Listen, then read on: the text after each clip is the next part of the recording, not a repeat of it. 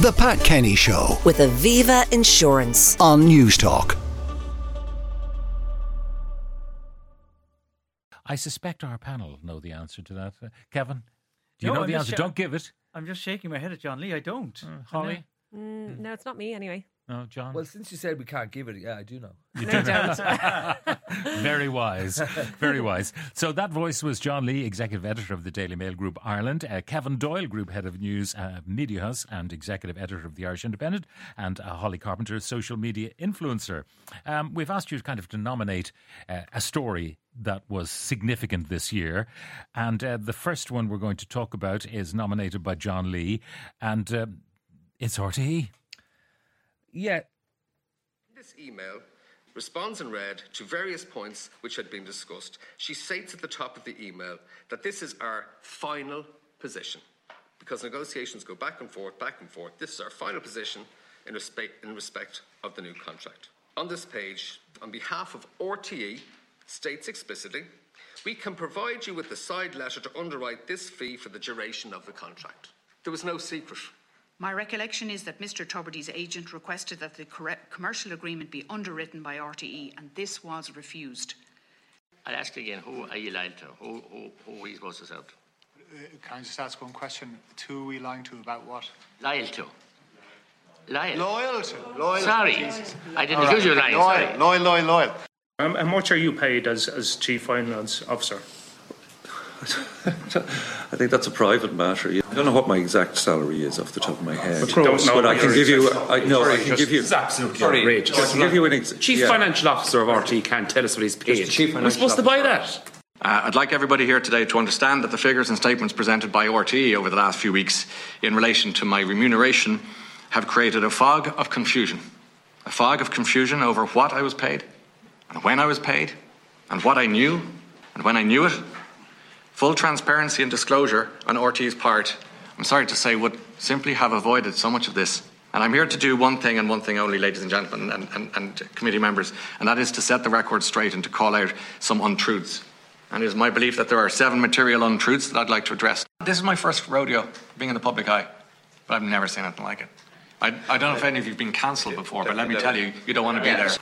My first memories of RTE, I think many it'll be lost on a generation, but certainly my first memories were of Bosco and his magic door, and then you have obviously 40 coats with his 50 pockets, and it clearly seems to me that Bosco and his magic door are clearly still present in RTE, and so are his 40 coats and his 50 pockets. I've heard of let me entertain you, but that's a bit ridiculous. And then 200 units of flip-flops for the summer party for agencies and clients, €4,956. So 200 pairs of flip-flops at €34 each. This is what's going through this account. This isn't the Barter account, this is a slush fund. Going back before you got involved with sure. RTE, So we're 3 years. NK CMS for 26 years. Before I worked for Cadbury's. What were you selling for Cadbury's? Sorry? What were you selling for Cadbury's? Cadbury's? Yeah, chocolate, okay. Moments of high farce at the Oireachtas Committee. John, you've chosen this one.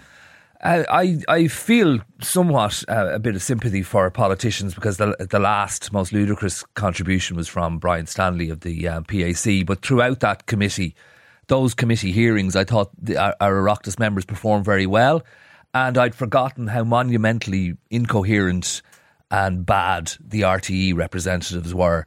Let's not forget, for all the humour and talk about flip-flops and chocolate and everything else, the RTE won't go so far to say misled, but misreported the salaries of the most high-profile presenters in the country to the Oireachtas, which, if had that been done by the ESB or Bord Gáis or any other semi-state, there would have been similar uproar. But then on top of that, we had the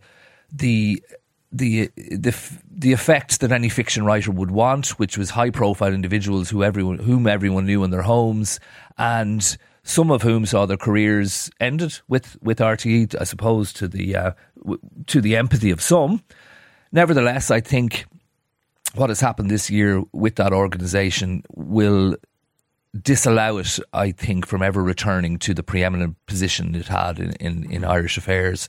And politicians will delay decisions that are not easy to make, but ultimately I think something is going to be forced on them in the next 12 months. All right. When it comes to cutting that down to a rump organisation that offers some kind of public service that it doesn't quite do now. Holly? Did you watch the saga unfold? Did you follow it? I did. I followed it. And I mean, it was kind of hard not to. It was everywhere. It was all over Twitter, or I don't think anyone's calling it X, but I suppose I'm still calling it Twitter. And yeah, I mean, I had to say I felt kind of bad for Ryan Tubridy as well, in a way, because I think that there was just a lot of people who already had an anger and a dislike for him that just really kind of grabbed their pitchforks and joined, you know, the kind of mob against him. But at the same time, the whole thing was, I can't swear obviously, but it was a blank show, as you could say. And just, you know, I think it's a bit of a slap in the face as well during a cost of living crisis to see RTE spending as if we're in the Celtic Tiger on concert tickets, trips to Japan for the World Cup, flip-flops, when you can get flip-flops for like €2 and pennies. So the whole thing was probably just a slap in the face for people during a difficult time. No, it's over now, but the reverberations are still felt in the organisation with the deficit in the licence fee revenue and all of that. Maybe forcing the politicians' hands, Kevin, in a way. Media, and I'm not just talking about broadcast media, but media generally might be funded because more and more money goes to the social media platforms. And it's going to be tough for, to generate local content for local people who want to read and listen and see themselves reflected in their media. Yeah, I mean, the controversy itself was a boon for politicians, because if you look back over the year, we've been kind of limited in the number of big political scandals we have. You know, we have things like Pascal Donoghue getting his posters put up as kind of one of the massive political scandals of the year, which in hindsight probably wasn't as big as we made it at the time. So the politicians enjoyed their summer of beating RTE representatives around the place.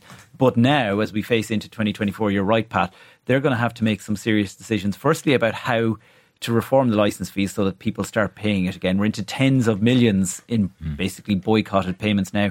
But it's also probably given extra, I suppose, in some ways, energy mightn't be the right word, but to buildings like the one we're in here now with Bauer Media House, where I work, looking at this going, RTE gets all this money, and this is what was going on with it. And this is how they were wooing commercial clients that we're all competing for advertising and all the rest of it, with flip-flops and rugby trips, that private media can't compete with. So I think Commission Naman is obviously expanding hugely. Maybe we won't get into the boringness of that in some ways, but there's a huge job done now between the regulation of social media, the advertising that's going to platforms like Google and Facebook, and then the question of, is it right that RTE has this sanctified position in Irish society that has always been said? So many times it was said, RTE cannot fail.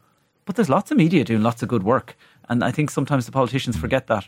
Well, it's going to force their hand anyway, because they can't keep dipping into the public coffers with another maybe 20 million next year and going beyond, perhaps even more. Oh, the minister has no room for that anymore because they won't be thanked for it. Yeah. Okay, moving on to Holly. The Dublin riots is something that you will always remember from 2023. Definitely. I think it's still very fresh in people's minds, even just, you know, the images that we saw of the Lewis on fire and, you know, buses on fire. And I think obviously there's serious conversations that need to be had about the far right. And, you know, few were kind of expected to see the capital descend into a violent hellscape during rush hour. And I mean, I was out in the Three Arena when it was happening, and it was terrifying to see on Twitter. You know, you're like, how am I going to get home? How bad is this going to get? How much is this going to escalate? And, you know, the far right aren't a harmless group of conspiracy nuts. These events were, you know, the end of years of complacency towards the far right in Ireland, I think, from the government. There's a lot of people who've been flagging this. I think post-pandemic, there was a lot of antisocial behaviour that wasn't taken seriously enough. And the thing about them is they're almost like this army that are kind of ready to take instructions. And it's like, meet at the Spire and we're going to do this. And people might laugh. And at the time, I probably would have thought this was never going to happen. But the thing about it is as well that I find I tweeted about it, and I kind of flagged that there was an Irish athlete saying, Ireland, we're at war, and things like that. And, you know, my tweet got over 2/3 of a million impressions. It started a huge conversation. And I mean, the majority of the replies were sane and agreeing with me. And I mean, I'm open for a debate. I don't need everyone to agree with me online, but I definitely had some people from the far right who weren't happy with what I was saying. And it's funny how quickly they found my Instagram. They were in my DMs. They were flooding my DMs with abuse. And they were writing comments under all my posts, trying to incite fear in me. And that's how they operate if they don't want people to speak out against them. But I mean, I'm not going to, obviously it's intimidating, particularly as a woman. And I regularly post online where I am, where I'm going, and that can be intimidating. But I think it's conversations we all need to have. And I think that people need to realise it's something to be taken so seriously. Kevin, that question of the pandemic and things weren't dealt with properly during the pandemic, policing matters particularly. And it reminds me of the old philosophy, if you try to keep a building in good shape, someone breaks a window, you repair it immediately. If in a public park some yobs pull up a sapling that's going to be a tree if it's left alone, you have to replant straight away. But what happened with the pandemic, when certain people effectively took over the streets, they didn't try to take the streets back soon enough, to insist on law and order, to say no drinking in the streets. I know you're gasping for a pint and I know you're confined to barracks and now you can't go into a restaurant or a pub, but you can drink on the street. No, my own experience of that is obviously our offices are on Talbot Street. We were all at home like everyone else during the pandemic. Talbot Street, already one of the worst streets for seeing open drug dealing, fighting. There's regularly videos that go viral. And I think what happened during the pandemic, all the businesses were effectively empty. The tourists were no longer coming in as they do to Connolly Station and Busaurus. And that area was completely, it was no man's land, basically. And I think since COVID, the people who arrived for bad reasons, if you like, have stayed. And the suits, if I can refer to the business people, if you like, and the tourists with their trolley bags haven't come back in the same number. So there isn't that dilution effect anymore. And the guards, for all the talk about visible policing, you can walk up and down Talbot Street most days and not meet a guard from Connolly Station to the Spire. So I think it's too sloganistic to say take back the streets, but there is definitely a sense that the streets got away from us, and what happened on the day of the riots was probably a combination of people thinking they had, as I think my colleague Adrian Reckler said at the time, a free hit on Dublin. Yeah. John? I'd agree with Kevin on one point and disagree with some of it. I'm a little older than Kevin. I went to school in Belvedere College on North Denmark Street, very near where these riots began. Now, I walked up along Talbot Street, up Gardner Street, through rubble there was nothing there. The whole place had been levelled. The old tenements had been knocked down. No new development had occurred. There was open drug dealing then of a more serious nature, I felt. There was, though, as Kevin said, a dilution of people going about their business on a very busy shopping street that was Talbot Street and other areas around there.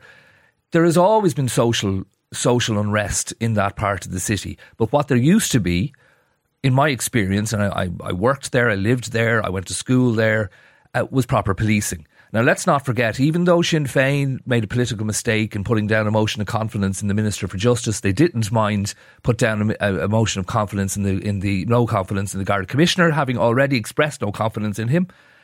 They were right to point out there was a major failing in policing that day. I was outside Leinster House and locked in Leinster House the day of the similar behaviour in September.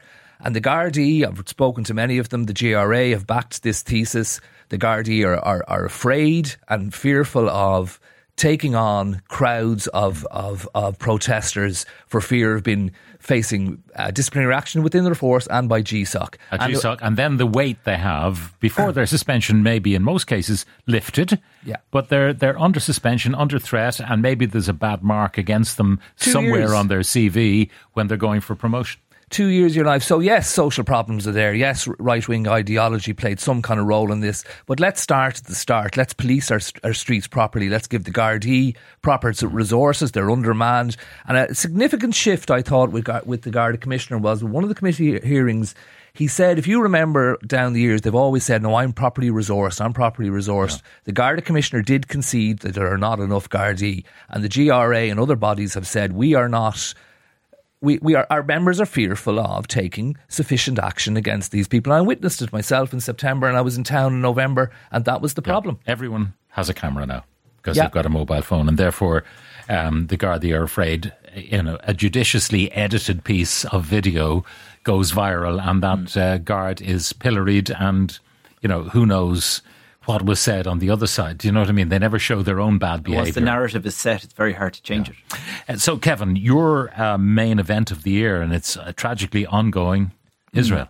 Yeah, I think October 7 will go down in history as a day we'll always be talking about for decades to come because of what happened in Israel, and then afterwards what followed in Gaza. And I think it's been very interesting to watch it from an Irish perspective, because we're a very small player on the global scene, but we were a total outlier at the start of this, because from day one, Irish politicians, and I think the Irish public at large, were warning, careful what happens here next. And at the time, there was a lot of pushback internationally, and it has proven right now, as we see America hasn't come all the way to the Irish view, but most other countries in the world are now of the Irish view, which is that Israel is going too far in its retaliation. One of the things that the Israelis did after a while was to release video taken from the body cams of dead Hamas people, and they invited journalists. I didn't go. I did. You went to see it, John, and horrific stuff, the stuff of nightmares.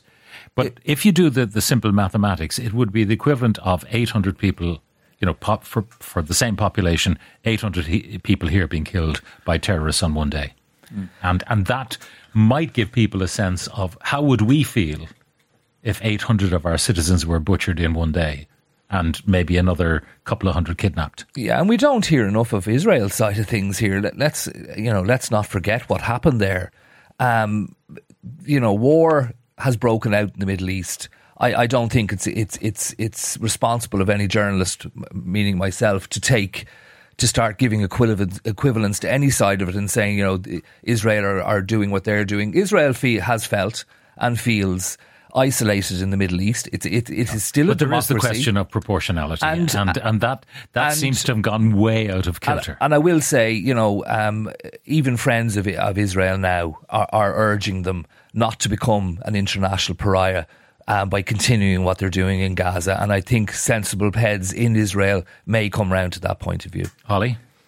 I mean, I have to agree. It's obviously harrowing to watch, and I can't believe we're still here, that the weeks pass and there's still more and more footage of bombings and children and hospitals. And I mean, it's a difficult one as well to know what to say about it, because you I do feel nervous, but you also have to use your voice as well. And I shared something online about, for the Palestinian people. And then I got a message of a friend who's Israeli living in Israel, and she was giving me her point of view and how she felt. And I just felt terrible for her. And it's just horrific that there hasn't been a ceasefire. And I think that I have massive respect for Holly Cairns, the politician who's demanding that and putting pressure on the government, because the more time that passes, the more lives that are being obviously lost. I think part of the problem with our political discourse now, though, is that you can't have a moderate view where you take both sides and you try to balance them out, because I don't know if it's a symptom of Trump or Brexit or what it is, but one of the most striking things about this entire passage of the last couple of months is that you're not allowed to say that what happened on October 7th was terrible, but what Israel is doing is terrible too. That's seen as you're sympathising with the wrong side. So there is this idea that you can't actually be balanced on this particular topic. For whatever reason, people just feel so strongly about it that you can't. But the one thing I would say, Pat, is we go into Christmas week. I was in Gaza in 2015 after Operation Edge, which had hundreds of deaths that time. But meeting the kids, and I think it's the really saddest thing going into Christmas week.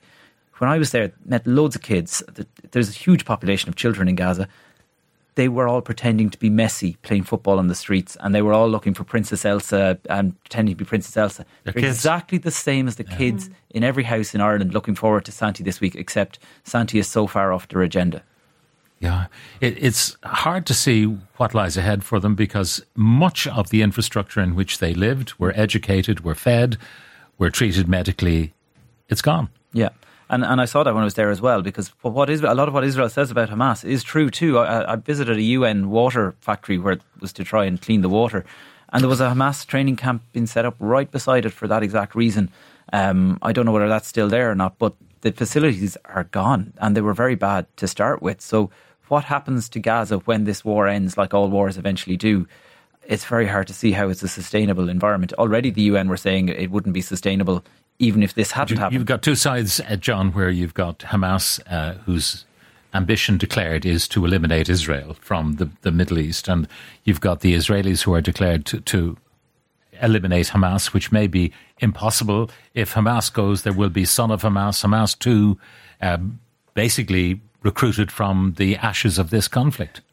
I think what you outlined there is correct and would also seem hopeless. But there is never no hope when it comes to peace. Now, the first problem is that Hamas is a prescribed terrorist organisation on the level of ISIS. It is not the group that carried out the actions that I saw about a month ago. You will not be able to negotiate with them. At one point in that video, there was a man rang his mother. We were shown, to tell your listeners, unedited coverage of videos and radio communications between Hamas.